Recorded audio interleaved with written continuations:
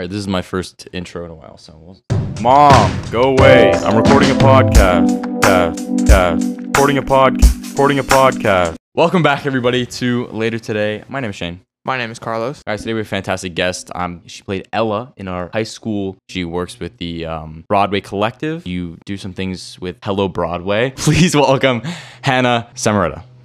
How are you doing today? I am good, thank you. What would you classify yourself as in the world of like theater and like arts? Well, I am an actress, so currently I am training at the school. I take local theater and voice. I train with the Broadway Collective through Hello Broadway, and I started theater, I think it was around 5th grade, because I had loved theater class, drama class, all throughout elementary school. So I performed in a couple little school shows. I shifted my training mostly to online since, coronavirus has caused in-person stuff to really just not happen anymore. But I get feedback from actual Broadway professionals. So that's pretty cool. Yeah. I wanted to learn about something real quick, though, because I didn't know this was a real thing until you said it. The idea of your theater head person actually putting out a physical sheet of paper on a wall for everyone to look at to see their roles. That's a real thing. Yeah, no, the cast list, they put it on the call board, and everyone after school just, goes over, and it's kind of brutal. It's kind of brutal because, everyone, that's how it is for callbacks and who made a callback. That's how it is for who got cut. I got cast when I was a freshman in the musical, but I remember I don't really know what I was expecting because, I was a freshman. But I went up to, see who got a callback, and I wasn't on the list. And there's something, that feeling when you go up to the list and your name isn't on it, it's hard.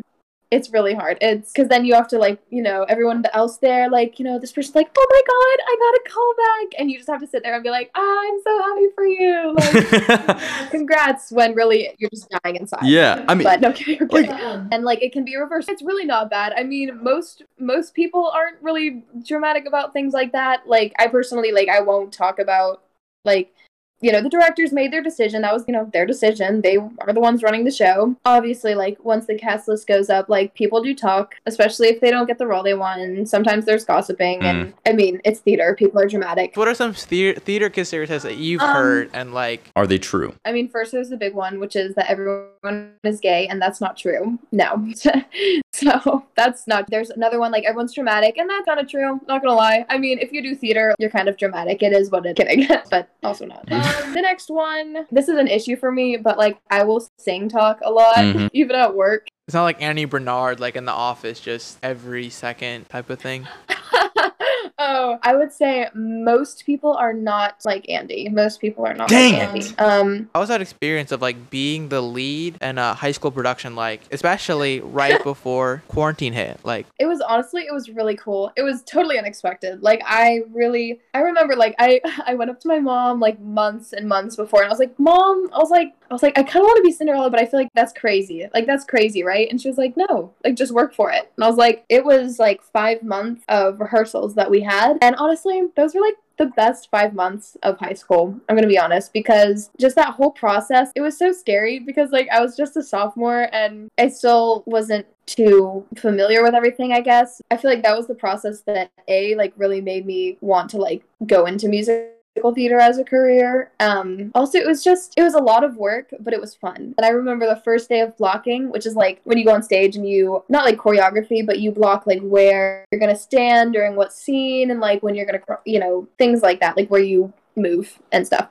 And I literally couldn't stop shaking. It wasn't even cold. It wasn't even cold, but I was just sitting there and I was like, okay, we're blocking, whatever. And I was so nervous. We had one performance before. It was still something we were very, very lucky to have, just to have that one performance. And it was, honestly, it was so fun and it was crazy. And because it was also our first time doing costumes. So there were many times. I think I had 6 quick changes? There were many times, when me or anyone else who had a quick change, the costumes were not. Yeah, I had 2 dresses that actually changed. They were called transformation dresses. Fold that down, and then Cinderella rag. The first time, one of the straps came off my dress, and so I almost like flashed the audience. So that was really scary. All my parents and my grandparents in the audience. But fairy godmother, she fixed it for me. I had that, and then there was another one later where it changed from this one pink dress that also had stuff like torn off of it because it was like the stepmother.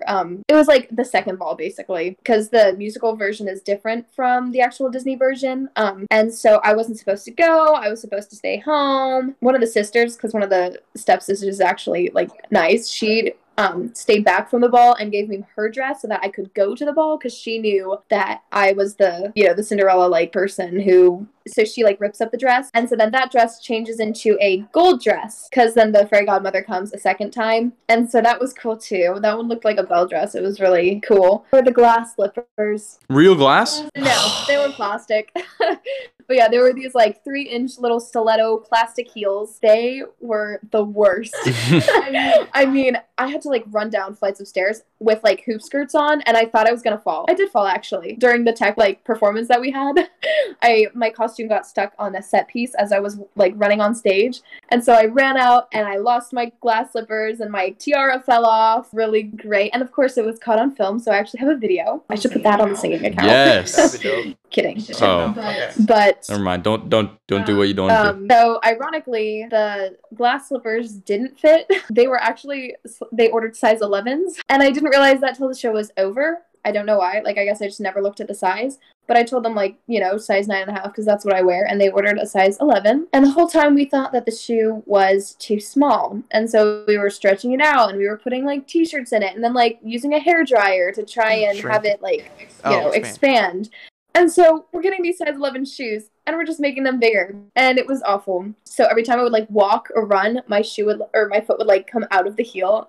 It was so bad. And there were so many times when like there was this one scene after the ball, like when I was running to get home. And so I would have to I would run across the stage and these people kind of like pull me. And when we were rehearsing it first with the glass slippers the first day, I think I fell twice, but like I couldn't run in them just because they were so big. And every time I would like take a step, the shoe would fall. And like, so that was a process. You have to do that scene where like she's running down the stairs and she like loses the slipper. Yes, yeah. That was actually, so it happened the first time. The first time I had to like somehow do it with my foot. The shoe didn't, like it came off on its own because the musical is different on the stairs because she entered that way, I guess, if that makes sense. So the first time she sees that she left her slipper and then she runs back and she gets it and then she runs away. The second time she actually takes it and she takes her shoe off and she leaves it on the stairs for him to have as a clue. Oh, okay. See, that like find her. 200 IQ right there.